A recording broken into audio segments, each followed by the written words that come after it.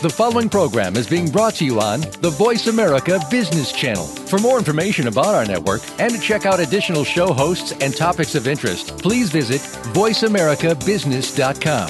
The Voice America Talk Radio Network is the worldwide leader in live Internet talk radio. Visit voiceamerica.com. The views and ideas expressed on the following program are strictly those of the hosts or guests and do not necessarily reflect the views and ideas held by the Voice America Talk Radio Network, its staff, and management.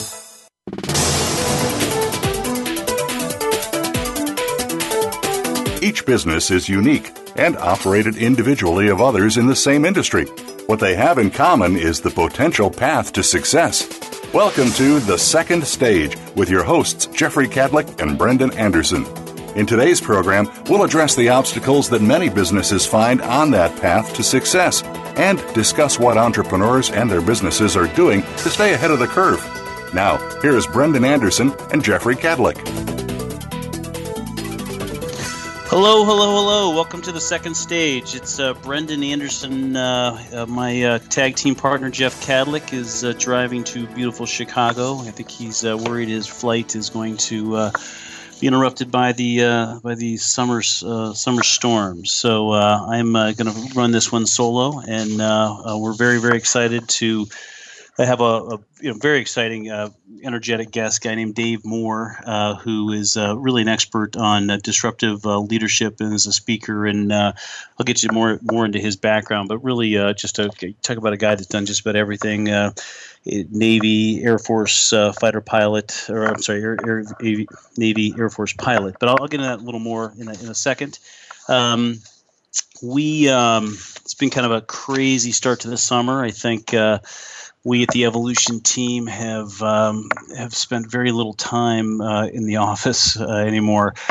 We did complete, it's a kind of exciting news, our 12th kind of investment with an entrepreneur in the last since starting Evolution. It's a wonderful company in beautiful Henderson, Nevada, and it's will end up being the last investment in our second fund. So very exciting stuff. We actually are backing an entrepreneur, a guy that has done a wonderful job kind of growing this little company. The company's called Heavy Equipment Colleges of America, based in Henderson. They have a facility, a school. They teach people how to operate heavy equipment. School in Northern California, Oklahoma City, in Atlanta. Just a neat management team with a hopefully a good plan to grow and so forth. And so we've been heavily working on that, and in addition to some other fun things. But it's hard to believe after all of this time that that's 12 deals, 12 wonderful companies we've been blessed to back and so forth. So it's fun. I've also in typical summer fashion, probably like most of you, have been off doing way too much travel in addition to travel for business. Did this weekend. Had a 8th grade lacrosse tournament in Baltimore, and then dropped my other son at Villanova for some classes, and the other one at Ohio State for some summer camps and classes and so forth. So it's crazy. It's crazy when out traveling and doing all that fun stuff. You do get a lot of time, probably way too much time to listen to. As you know, I listen to books because I can't read. But I got to tell you, I listened in the last probably week and a half, to The E-Myth by Michael Gerber.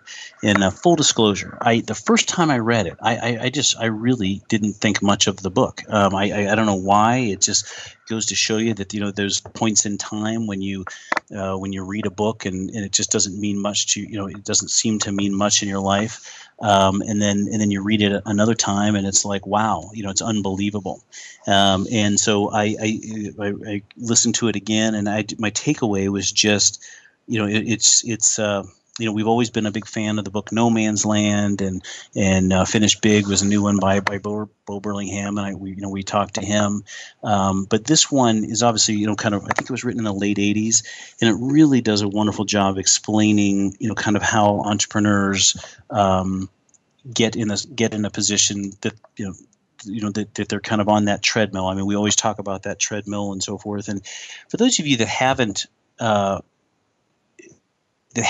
read the book, I just it's crazy. I a month ago I would have told you it wasn't worth reading, and today I'm just a huge fan. And quite frankly, I think it perfectly describes the types of businesses that Evolution is looking to partner with. The people that kind of have the mentality that they're willing to work their way into something that's growth oriented.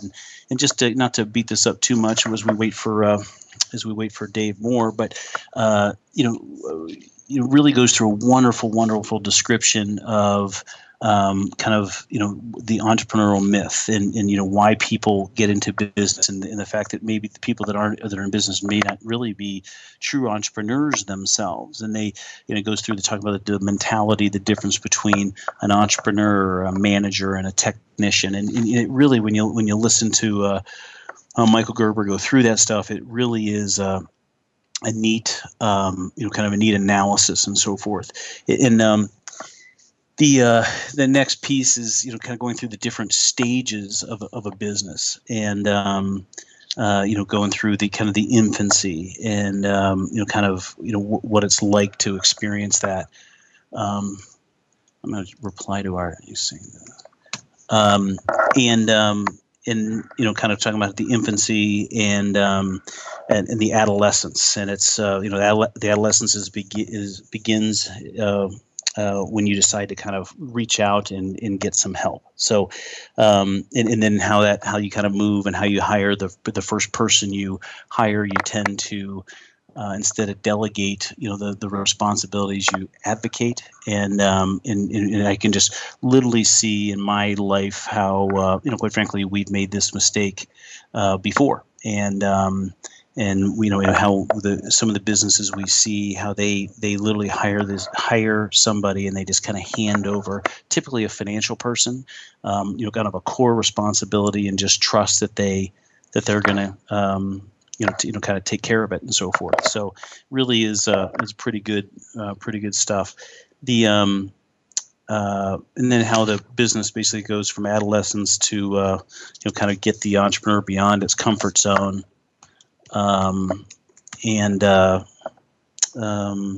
It's just definitely worth a view. But hey, or worth a view, worth a listen, worth a read. And it's just for those entrepreneurs that have got to that 25, 30 employees, they're not having the fun that they should have or expect to have. It just really is. And I think what's also neat about it is it not only describes the problem, but also kind of gives a way out of the problem and explains in a very good way. And I've literally got probably 11 pages of notes here I was going to plan to walk through, but I'm going to quickly run out of time. So it's just great. And I also have been reading the second book I started was Scale Up by Vern Harnish. And again, just I think he's done a wonderful job kind of transitioning from Rockefeller habits to this book. Well, hey, we actually have I've listened to this to Dave Moore speak. Dave is is really focused on disruptive leadership and basically everyone committed to one another's success. Leadership, while a subjective topic, it is one that can be a tremendous impact when it comes to establishing and growing your business. So what does it mean to be a strong leader? There are a multitude of characteristics that many use to define a leader, but perhaps the ability to inspire and influence are the most important. No one knows this better than today's guest, a Navy and Air Force decorated aviator and officer, Dave Moore. As the founder of More Motivated, I kind of like that. More motivated, get it? Dave shares his incredible story of survival, determination, and the drive to demonstrate the importance of teamwork and leadership.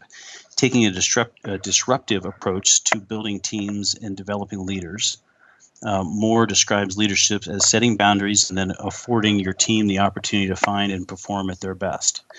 To hear Dave's inspirational story, inspirational journey and actions for developing effective leaders and team members, this is a wonderful chance to listen to him. His background is Like I mentioned, he's a Navy and Air Force decorated pilot and officer. He's survived 2 plane crashes. Most people don't get back on the plane, but he's survived 2 of them.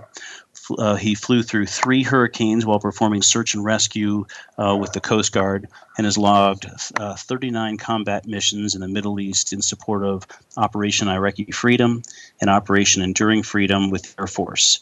Moore takes a disruptive approach in building teams and developing leaders that create a cohesive and maximizes results, all while minimizing human error and keeping safety first. He creates an environment where others are encouraged to speak up and challenge one another. You've never heard that before from Jeff and I, have you? Just kidding. Spawning new thoughts and ideas. Moore's unique background and insight allows him to address the men and women on the shop floor, showing them how to engage and connect with management, or C-level, or even up to the C-level executives. His latest book, Gear Up, Shut Up: Navigating Disruptive Leadership, is available for purchase, and I have got it, full disclosure, I haven't read it, but I promise you I will. And then actually, while we're looking into his background, also he wrote a book before that, which is Lines Along the Wall, which is actually, well, I'll ask him about that one too, because it just seems like such a kind of a kind of creative way how he decided to write that. But I will kind of go on a break here and look forward to bringing Dave Moore on the phone, and you'll be thrilled or just amazed at all the things this guy's done on his life. So we'll be back in a couple minutes with the second stage. Find out what's happening on the Voice America Talk Radio Network by keeping up with us on Twitter. You can find us at Voice America TRN.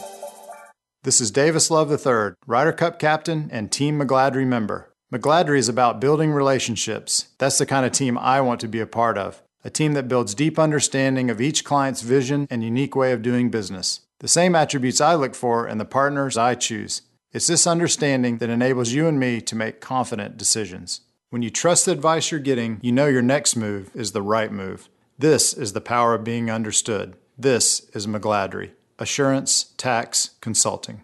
Today, enterprise technology is both strategic and global. Each week on CIO Talk Radio, IT thought leaders from around the world share their experiences with listeners as they discuss with Sanjog Aul how they are trimming costs and partnering with business to innovate and help IT become more competitive. This means better care for customers and improves the corporate bottom line. If you want to keep up with IT thought leadership, listen to CIO Talk Radio with Sanjog Aul every Wednesday at 7 a.m. Pacific Time, 10 a.m. Eastern Time on the Voice America Business Channel, the bottom line in business talk.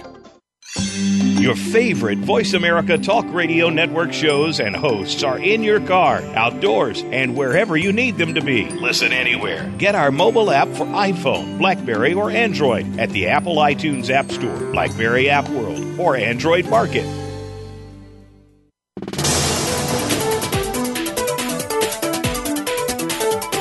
You are tuned in to The Second Stage. To reach the hosts or their guests today, call in to 1-866-472-5790. That's 1-866-472-5790. Or send an email to thesecondstage@evolutioncp.com.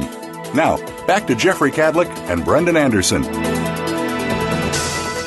Thank you. Welcome back to The Second Stage. As promised, I have Dave Moore on the line.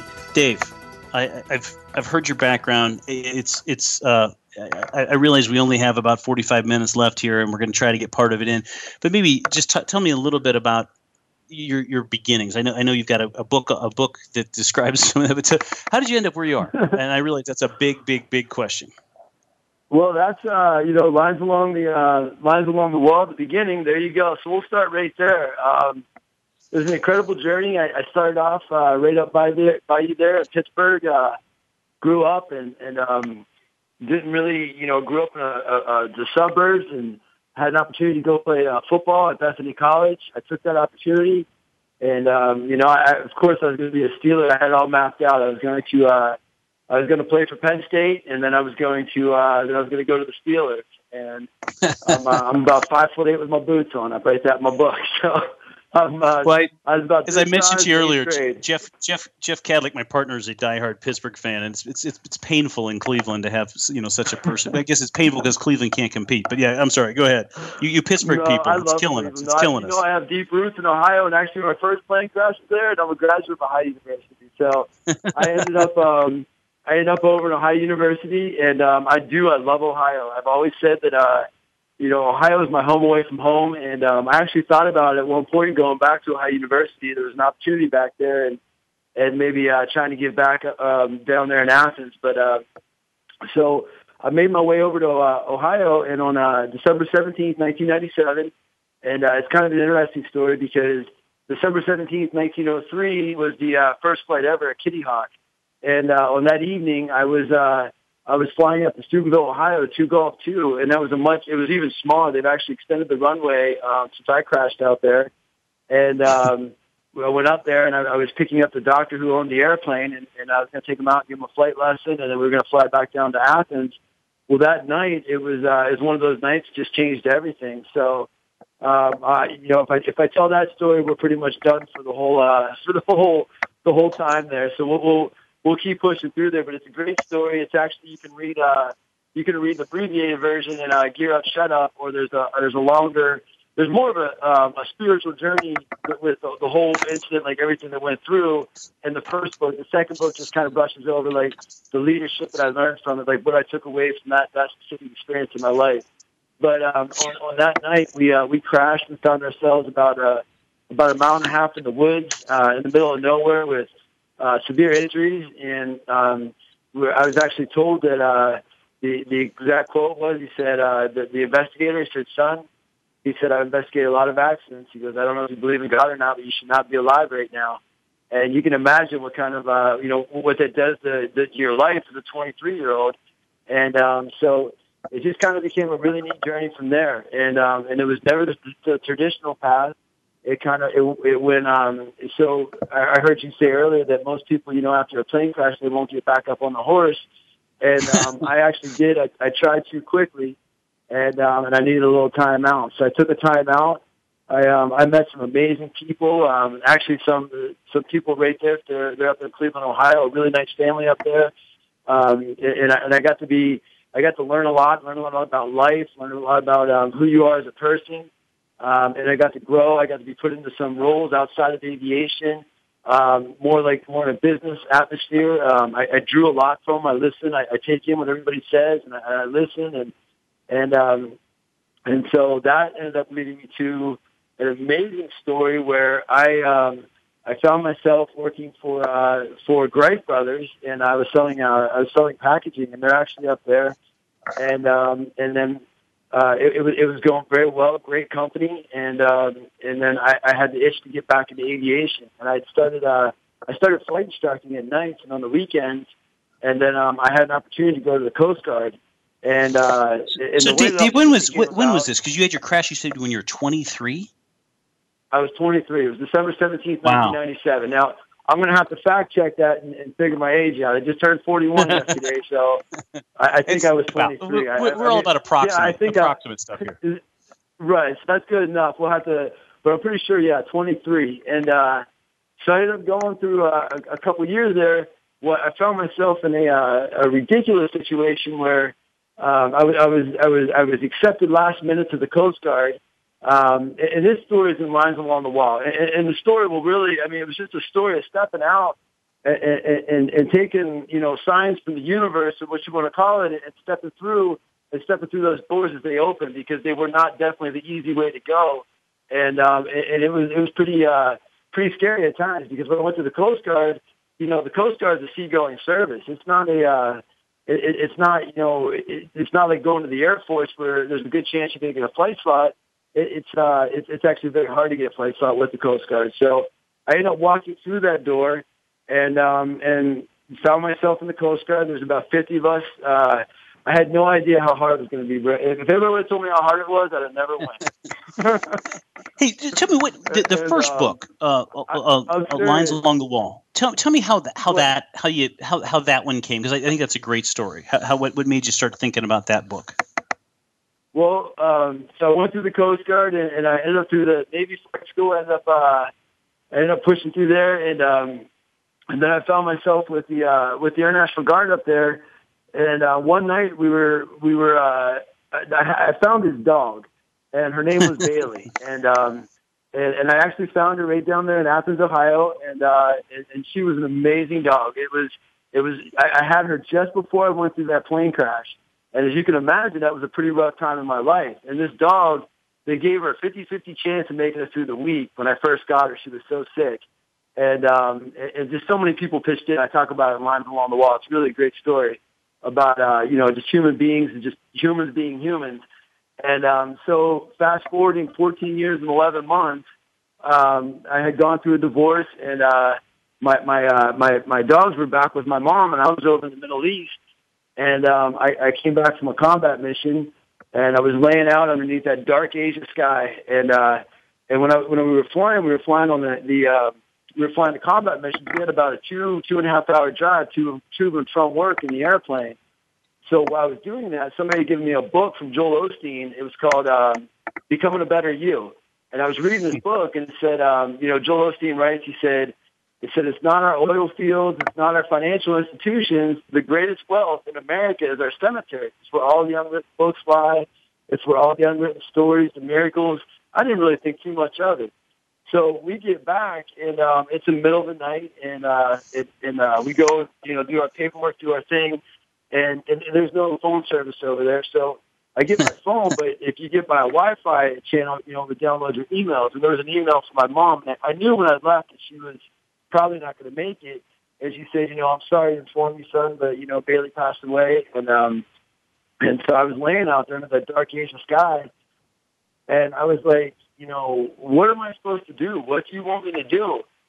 Because I put in for, some things that seemed like would be the path to go down.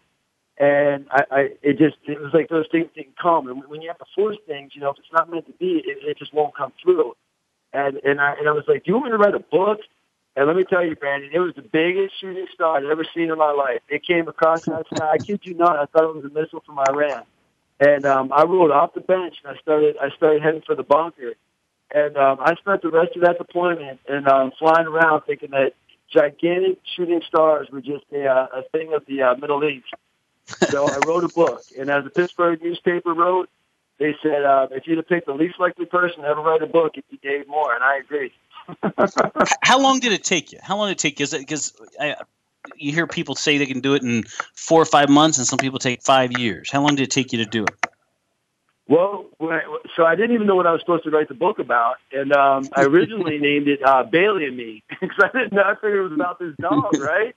And off of the movie Marley and Me. That was like, I had no idea. So I get this thing roughed out, sketched out. I don't even know what's going on. And I'm like, I need help with this. I don't even know what I'm doing. I mean, I was the guy that plays football, got detention. I didn't really, I wasn't really into English class when I was in high school. And certainly when I went to college, I went for aviation. And although I always was told I was a good writer. And so I called up my old English teacher. Have you ever seen Happy Gilmore? I have. I love it. Do you know when he goes back and he needs to learn how to putt? And he's like, you're really smart. I'm stupid. You're very good looking. I'm not so good looking. I called my old high school English teacher up, and I was like that. I was like, you're really smart. I'm stupid. And he said, send me a chapter. I'm sorry, go ahead. No, go ahead. No, go ahead. I was good. That's incredible. You went through with it, because most people would kind of get motivated about it for 2 or 3 days and then just go off and do something else. So go ahead. So you had a couple chapters. Oh, yeah, we're a year into this at this point. This took me about a year to get to this point, and just trying to grind through it. I didn't even know what I was supposed to write about, how the story just to come together, and so I got Mr. Steiner. He said, send me a chapter. So I sent him a chapter. He said, send me 2 more chapters. I sent him 2 more chapters. He said, the only thing worse than your grammar is your lack of respect for the paragraph. I said, there's the man that can teach me to write a book. Who needs paragraphs? Right in the beginning, a special thanks to Mr. Steiner, because he helped me muddle through that first book. And, it's a book written from the heart. It's very passionate. It's very real. This is just, this is me. And that's how I ended up writing a book. And then I was getting into the speaking. I was going around. I was speaking in schools on Never Give Up, just with with my past and everything I went through, all the different ups and downs, and the amount of times I found myself in the bottom of a hole, and the things I had to overcome. And I mean, there's really only two choices when you're at the bottom of a hole. You can either lay there and wallow around your own self-pity, or you can pull yourself up from your bootstraps. And I like to say, expect nothing and fear nobody. I mean, that's the only way you can really kind of go through life. And so I got myself out of that hole, and I picked myself up, and I was going around, and I was trying to encourage other people to do it. And a gentleman, Jeff Tobe, he's actually up from Pennsylvania, and he said, you need to do this professionally. And after he saw, I said, well, I have another book that I wrote. He read through it. He's like, this is an amazing leadership book. And that's how we got to Gear Up, Shut Up. So the path to the professional speaker was really just somebody coming along and saying to you that this is something you should do. Is that how that happened? It was. It was. I didn't even realize. I didn't really think that. I didn't realize that professional speaking was even a career per se. I mean, I was groomed as a pilot. I was. I kind of felt that was my career path, and I didn't even realize I was going around to schools and speaking at different events, and the door was opened up. I mean, it just kind of came across. Isn't that awesome? It's just neat how it's just you just kind of keep out there swinging and working hard, and you find this stuff. So how did you come up with disruptive leadership, and then what is disruptive leadership? Well, that's a great question, because disruptive leadership. When people first hear disruptive leadership, I was impressed when, of course, you go back and you want to give back to where you took so much from. So my first move was towards the military, and their first response is, we don't want a disruptive leader. We want somebody that follows orders to a T. And I said, I probably should have expected that response, but it's not, because when you think of disruptive, you think of just somebody just disruptive, just out of control. But that's not what I'm talking about. What I'm talking about is disrupting the norm. And a great example that I like to give is the U.S. tax code. We just recently realized, and I wasn't saying that any drug. I love them. I mean, that's. Oh, yeah. I'm so loyal to them, but that was just their natural reaction. I'm like, no, that's not what it is. Nobody knows what it is, and it's the term. So it's like, you look at the U.S. tax code. We recently just reached 4 million words. 4 million words. Even the people writing the code, it said that who can understand 4 million words? How can you really know what's in there? Disruptive leadership is it's taking the problem. You have a problem, and it's coming at it from the outside. It's coming at it from a different angle and from a different approach, and basically just starting over with a clean canvas. And the hardest part is you have to be able to take prejudice out of it. You have to be able to say, look, we're not going to do it like this because that's what we always did, and we're not just going to make change for the sake of making change. We're going to look at this problem, and we're going to figure out the best solution for it. And we're going to draw not only internally from our organization, but also externally, because sometimes when you're too close to something, you can't withdraw. You can't take the emotion out of it. You're too passionate about your business. That's why you need somebody in check from the outside to say, hey, man, look, this is crazy. The way you're going about this, you might not be able to see, you might not be able to see it from a different angle, but that's really not going to work out. And being a disruptive leader is more, it's about creating an environment. It's an environment where, okay, here's our left margin, here's our right margin. You have to operate within the margins, because, not to steal off Jeff Tobe, but, you color outside the lines without falling off the edge of the paper. But it's, this is where I want you guys to operate, and you need to stay within the guidelines, but I need you to find your best. And what I do in Gear Up, Shut Up is I use stories that on my amazing journey, because I'm blessed to have gotten to go through it all, and especially to live through it all, that there's been opportunities where I've gotten to see others shine. For example, in Gear Up, Shut Up, I talk about a I talked about a trip that we were on our way out to. We were flying a Coast Guard Falcon jet, and we were on our way out to San Diego. And it's when there was a big problem with all the submarines that were being built to smuggle drugs to up to the United States. You know what I'm talking about? Those little man-made submarines. I don't at all.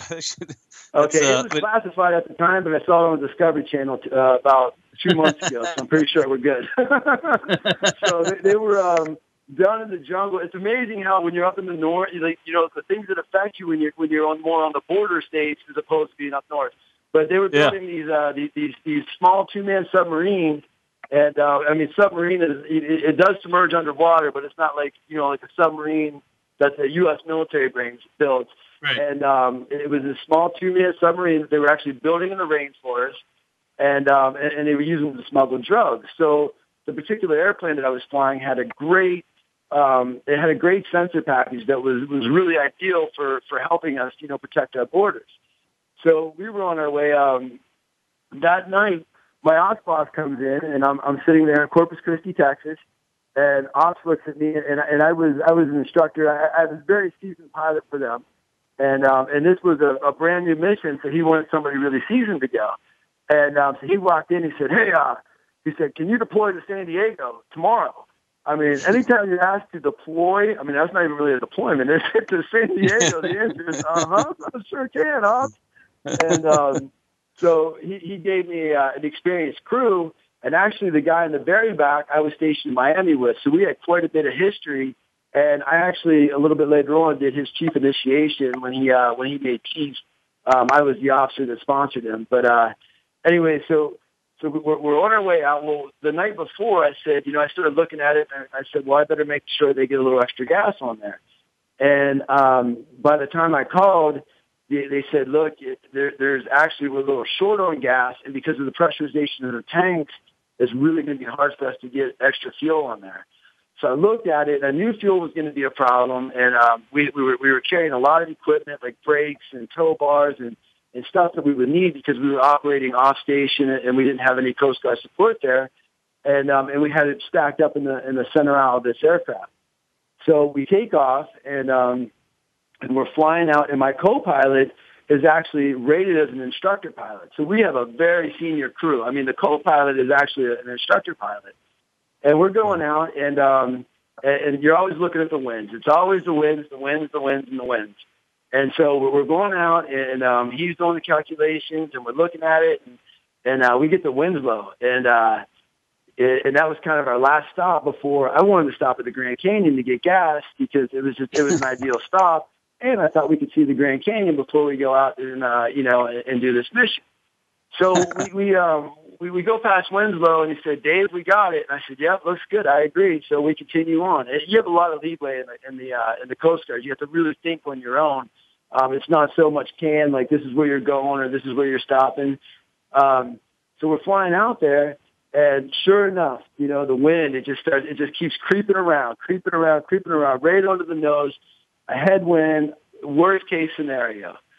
So we're coming into Grand Canyon Air National Park, and now fuel is a definite problem. We're discussing it the whole time, and we're still okay because we planned to make sure that if the worst case scenario, we'd still be okay, and we were still okay because we were getting the worst case scenario. But hey, we planned for it, so we're good. So we're coming in, and we're coming down, and we come down, and since fuel was low, I wanted to keep the airplane up high because you burn less fuel in the jet, and then bringing it kind of sporty, and bringing it a little bit steeper of a descent angle. There's not a whole lot of traffic out there, and so we do that. And as we're coming around, I say, set flaps 10, set flaps 20, landing gear down, landing check. And he puts the landing gear down, and I just hear the horn. It's just going, burr, burr, burr. And I'm sitting there thinking, man, why does he not silence that horn? And going back to leadership, there's a thing in aviation, it's called crew resource management. It's about working together, and hospitals are actually adopting it with surgeons and doctors and the way that they interact together because you don't want to step on each other's feet because you're in a life or death situation. You want to have a good working relationship. That's probably an easy way to put it. So I didn't say anything, and then I hear, Dave, we have a problem. So sure enough, the left main gear freezes up and doesn't come down. So now we're short on gas, the landing gear won't come down, and we go up into a delta pattern, which is just, setting up an orbit over the airport. Well, we're going through all this, and we're burning more fuel. We have 2 of our landing gear out. 1, we're not sure where it's at. We're going through a System 2 gear extension. Well, we get it out. We come around. We land. We're rolling out on the runway, and as we're rolling out, I remember saying, "Man, I'm too old for this." And I look in the back, and the crew is out of breath. They're sweating, and everything in the back is stacked up. And I look back, and I said, "What'd you guys do?" And the crew, the senior enlisted man back there, Jose, he actually directed the crew to start stacking all the gear and get the gear doors free so they could top the gear doors, because they knew that we were low on fuel, without bothering us or asking permission. Because at the end, I'm the aircraft commander. All decisions should come through me. They got ready for the next step in case that System 2 gear extension didn't work. And that's what I'm talking about, creating an environment. Jose was okay, and that crew was okay doing that because they knew that I created an environment where I let people find their best. I let them operate to their maximum potential. Now, the System 2 gear extension did work. If it didn't work, though, I was not ahead. I wasn't to the next step, and we would have ran out of gas. So that's what I'm talking about, setting the left boundary, setting the right boundary, and it takes time. It takes time to build that trust with your people. No, that's neat, and it's like you said, it does take time, but it does take the commitment from the top management all the way down. But I love it. So why do you think leadership models? I mean, there's all these leadership models that we've been that kind of companies operate with, people operate with. Why do they need to change? Well, leadership. It's funny because the first leadership store I ever went to, I remember it. Pops. He looked and he said, leadership is the hardest thing to teach. And that's the truth, because everybody has to find, you have this model or this script see, America, the world is changing ever so fast. Right now, 60% of people now belong to a social media group. So if you upset one customer, if you upset one person, it's no longer you just upset that person. Now they're bad-mouthing you on LinkedIn. You have Yelp. You guys understand all the social media out there. The word travels very fast. And the old methodology of, compiling a large amount of data and sitting here and just growing over this data, by the time you get through all that, the data is obsolete, because the world is changing so fast now. You need to build teams, and I can't stress that word enough. You need to build teams so people are able to make decisions, at lower levels. It doesn't have to go all the way up the chain of command, all the way back down the chain of command. You need people that are in the field that can make good decisions. And the only way to get that is to create an environment where people will operate in. And the key to that the caveat is, you have to be forgiving. Upper level management has to be forgiving. If I'm so scared to if I'm afraid to make a decision, because you're not always going to be right. If you think you're always going to make the right decision, then you just don't know yourself. Now, if you can say, hey, I'm going to make mistakes, but they're going to be small, and and I'll be able to control them, then you're actually, then you really know who you are as a person. But you have to be forgiving, because sometimes people are going to go about things in a way that it might be a mistake. But if they're afraid to make that mistake, then they'll never go out and put your company on the tip of the spear. That's why the leadership module has to change. I just got an opportunity. I'm sorry. Once you get me going, I just keep going. No, it's good. It's good. I love it. I just got an opportunity to work with a company, and I've never seen a company that was so lean on the top end. This company, this is a national company, and they're so lean on the top end. The hardest part of their day in executive management is figuring out who's going to send the UPS envelope out. They don't have an admin person. I mean, it's one of the C-level executives. He waters the plant. One C-level, makes the coffee, and they operate so lean. But the decision-making ability it's amazing, because decisions can be made in real time. And that's the management structure. I was reading something online, and somebody was making a snide remark about, it was either Apple or Google, like it's a bunch of 20-year-olds. And I'm like, yeah, these bunch of 20-year-olds, are paving the way of America. I mean, you have the largest cab company in the world has no taxis, Uber, and I think they did $60 billion last year. $60 billion. The largest social media company in the world, Facebook, puts out no social media. It's a the world's changing, and I'm sure you read Death of the Salesman or that book. You've heard about it. The reason the salesman died because he his business died is because he was going to do it the way that he did it.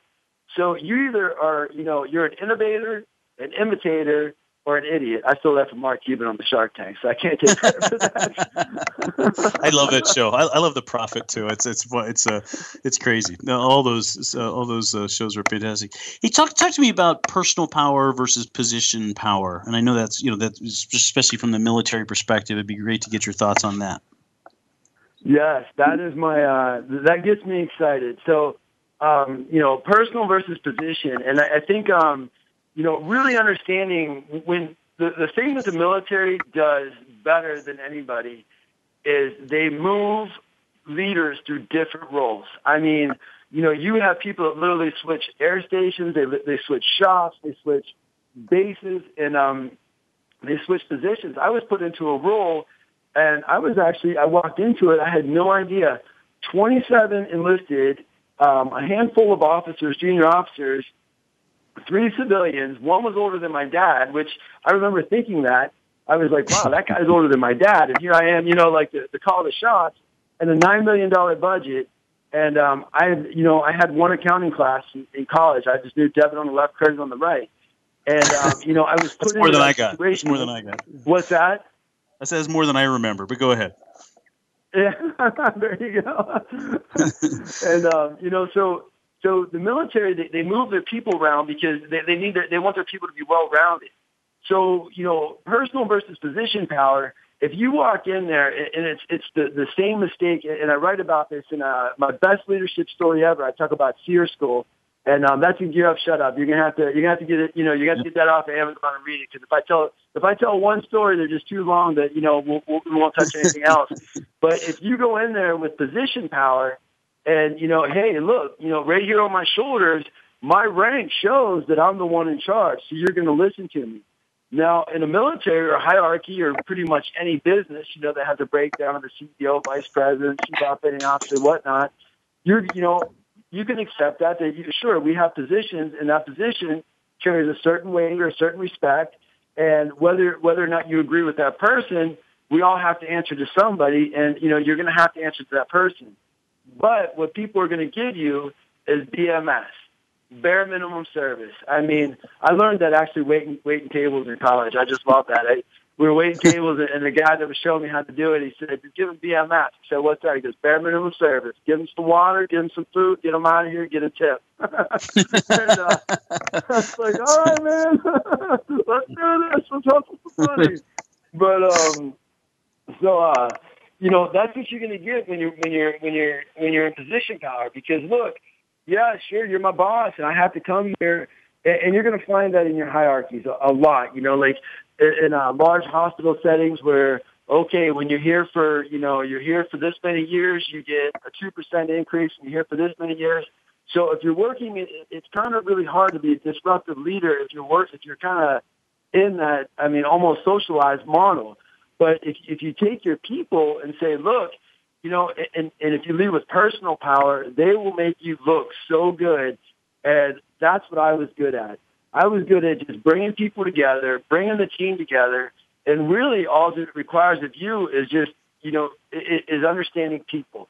Knowing that if you take this group of people and put them together, and you take this group of people and you put them together, being able to predict what the result will be, what the outcome will be due to their personality, being able to bring them together. Basically like a head coach, you don't necessarily, when I was a supply officer, I didn't know all the answers. I knew probably very few of the answers, but I knew how to manage all the people because I had the education department. I had the morale department. I had, all these different departments, and I didn't understand all the nickels and dimes that were, exactly which pot of money everything had to come from or go to.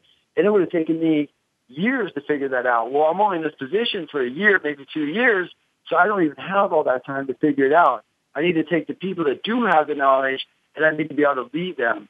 And one thing, building personal power takes time, and it builds friendships. That one gentleman who I told you is as old as my dad, I hear from him on Memorial Day and Christmas. Every single year I get a call from him. The chief warrant officer that was in that office, friends with her, she befriended me on Facebook after she retired. And, when you're building personal relationships like that, people, they'll follow you off a cliff. They'll walk over the cliff, and they'll do whatever it takes to get the job done. But on your side, you have to be empathetic and understand that we're all human beings. We all have needs. We all have wants. We all have desires. You might not be able to meet all of them, but you at least need to be fair and reasonable. No, that's great, and it's we obviously love kind of looking at companies that have and we say this in pretty much every show, that have that the core values of everybody's got similar core values, and they've got that passion to do something, and you get those those things together. It's just absolutely fantastic. But it really does come down to walking the walk and having the leaders really develop that big piece. Hey, talk to me a little bit about some of the big challenges today as college students, people that go directly from high school to college and then the workforce, and maybe talk about how you see the challenges with that path. Brandon, I saw I saw a special, and it was a survey of CEOs, and they said that college graduates today, even 4.0 college graduates, are not ready for the workforce. And it's not because, you have to get job-specific training. We all know that. What you learn in college is proven that you can learn, unless you're in a specialty. But it's a matter of teamwork, because, you're brought up, and you're brought up through a system where, you perform, you do your homework, and it's all about you. Well, and today, the needs of these businesses, the needs of these companies, they need to build a sales force. And if they're building a sales force, and the outside person and the inside person, they're only worried about themselves, neither of them are going to succeed. It's about making them see the big picture. And when you bring the team together, what the possibility of opportunities are. It's teamwork is one of the hardest things to show. And I know that's why a lot of people pull from collegiate athletes or high school athletics, people that play team sports. And one of the biggest, I was working with this company, and they said, how do we make it so, people will show up because they want to be here. They'll stay late because they want to stay late, not because you're over here saying, look, you need to stay, because then they're just kind of staying, they're just putting the time in, instead of really getting the job done. Look, if we get this piece of machinery online, it's going to make X amount of dollars, but now as a leader, I need to take that and make sure that they see a bit of that profit, because now that's what I'm talking about, being a disruptive leader. When you make it good for them, and it's good for everyone, when it's a good deal is when it's good for you. When it's a great deal is when it's good for everyone. And that's what it's funny, you kind of put through life, and obviously you look at this kind of the true conscious capital, or kind of movement of when you put a plan together that benefits your customers, suppliers, employees, and the community, and you can get a plan that all of those people win. I mean, it's not, you kind of, I think, maybe in business school, we would have said that's like utopia, it doesn't exist. But, companies that pull it off, they really do, outperform everybody else in their peer group. I mean, it really is, it's a stunner. And it's, and it just, I think we're slowly getting, more and more business leaders, and quite frankly, other leaders throughout the country kind of focusing on that stuff. It's just it's a hard leap. It's a hard. It's just something that's tough to do. But it's it's a fantastic thing if you can pull it off. Can you maybe talk a little bit about the the great some of the people out there that are the disruptive leaders that have been able to kind of lead with personal power. I don't know if you have any people off the that you can think of that would be fun to talk about. Yeah, off the top of my head, there's a great story, and it took place up in New England. And are you familiar with the Market Basket grocery stores? I'm not. No. You're not. Market? This is amazing. So it's like one of those stories that it's like an after school special, a PG special, and a gentleman comes over from overseas. I'm just summarizing it very briefly. And, the family, they build this grocery store chain up. I mean, we're talking 25,000 employees. And, wow. it becomes a nice sized grocery store, billions of dollars in revenue. And, there's a brother and a brother-in-law who kind of find their way to the top of the family chain. And the one becomes CEO of the company. Well, under his tenure, he grows sales. He takes care of his people. He has tuition programs. You were talking about this utopia, but what I'm seeing is, and see, I know that you're, correct me if I'm wrong, but you're more focused between 1 and 100 employees. Is that correct? Yeah, kind of that. We started kind of like that, kind of 15 to 30. So, that where it really starts getting harder to manage the business. Right. But see, it can work. And he showed that you can do it even on a larger scale. So he, his employees enjoyed working for him so much that when they went through a family feud, the board of trustees, and he actually got forced out. Well, when he got forced out, they actually striked, and the employees, the supply chains, even the suppliers stopped supplying the stores, and the stores ended up losing millions of dollars. The customers started boycotting the stores, and this is how much they liked the CEO of this company. And millions of dollars a day the family was losing, so they ended up having to sell. Ended up having to sell the store to Arthur Key, and that's the feud was between Arthur Key and Arthur S. And he ended up actually getting the store. And at one point, 6,000 employees showed up for one rally. 25% of the entire store employees. Now you have to remember, it's not like, the stores are all within 5 or 10 miles of each other. So these people all showed up and supported him in one place. And how hard is it to get people to take time out of their personal lives? Managers risk losing their job by supporting, the ousted CEO. And if you're leading with personal power, when push comes to shove, and your employees rally around you like that, that's when you know that you really are achieving optimal success. So it's an amazing story, and they ended up selling him the grocery store chain. And he still runs it. I believe that was in 2014. So wow. That was pretty recent, actually. Yeah, I tell you, you look at. Like John Mackey it was at Whole Foods, and some of these people that that are able to kind of find and we just kind of talked about 2 grocery stores, but there's many more. I know we frequently talk about a Jack Stack at SRC Industries or some of these people, and it's just it really is unbelievable what and I don't know if you've heard that if you're familiar with Jack. And I think I've mentioned this probably 30 times on this show, but he took, and he'd probably kill me for saying this, but probably the worst industry. Just a very brutal industry. If you go to, we're a private equity fund. If you come to a private equity fund and say, hey, I want to start a business, and I want to buy a bankrupt business from International Harvester. We're going to remanufacture diesel engines. You think to myself, oh my God, what a horrible, capital intensive, low margin, terrible business. But fundamentally, he took those principles and built a business that I think if you'd invested $1,000, he's been at it for a while, but if you'd invested $1,000 with him in the late 80s, early 90s, it would be worth like $13.5 million today. It's just crazy. Wow. We had a good thunderstorm rolling here through Cleveland, but you look at those things and you just think, God, there's one thing if you can do it with a really high margin business. There's another thing to do it with, look, first of all, it's hard to do with any business, but it just goes to show that you can really. These principles work in any, as Lencioni says, it's like it works in pretty much any industry, as long as you can get the, all the managers rowing in the same direction. It's exciting stuff. What are you? I find your background, fascinating. We're kind of down the last couple minutes here. So you're a speaker, and you obviously work with some of the CEOs and so forth, and kind of helping them kind of get some of this stuff going also, or tell me more about kind of your business.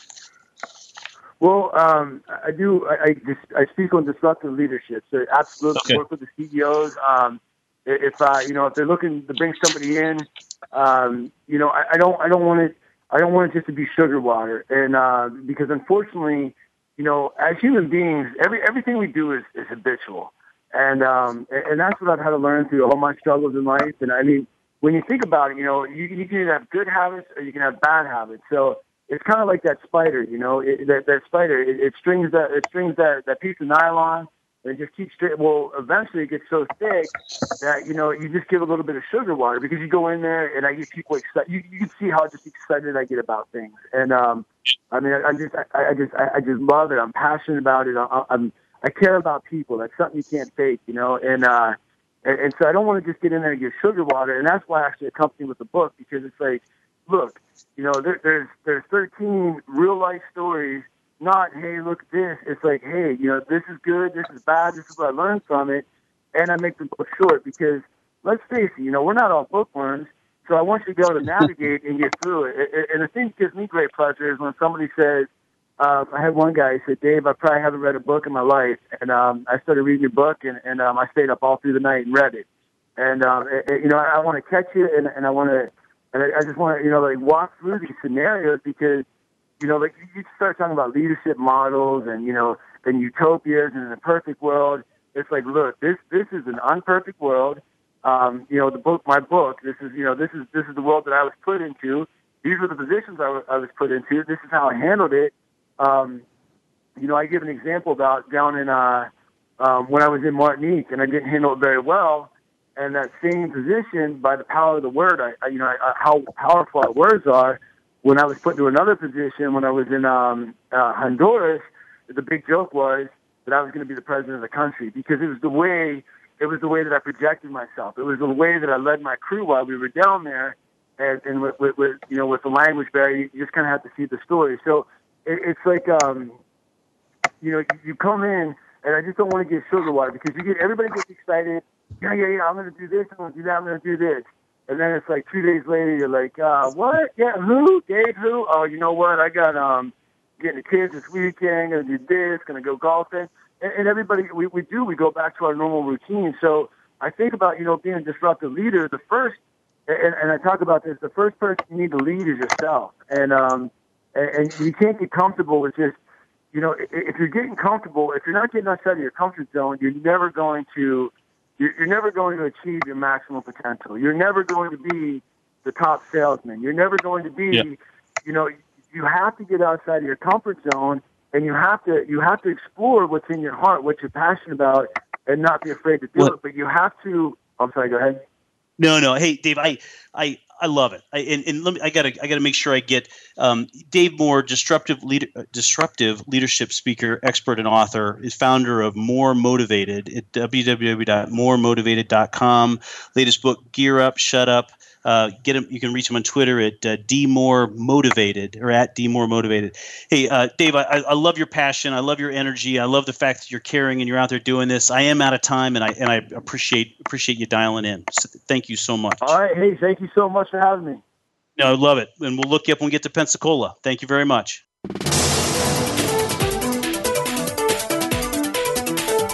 Thank you for tuning in this week to The Second Stage. Please join Jeffrey Cadlick and Brendan Anderson again next Monday afternoon at 2 p.m. Pacific Time, 5 p.m. Eastern Time on the Voice America Business Channel. And have a successful week.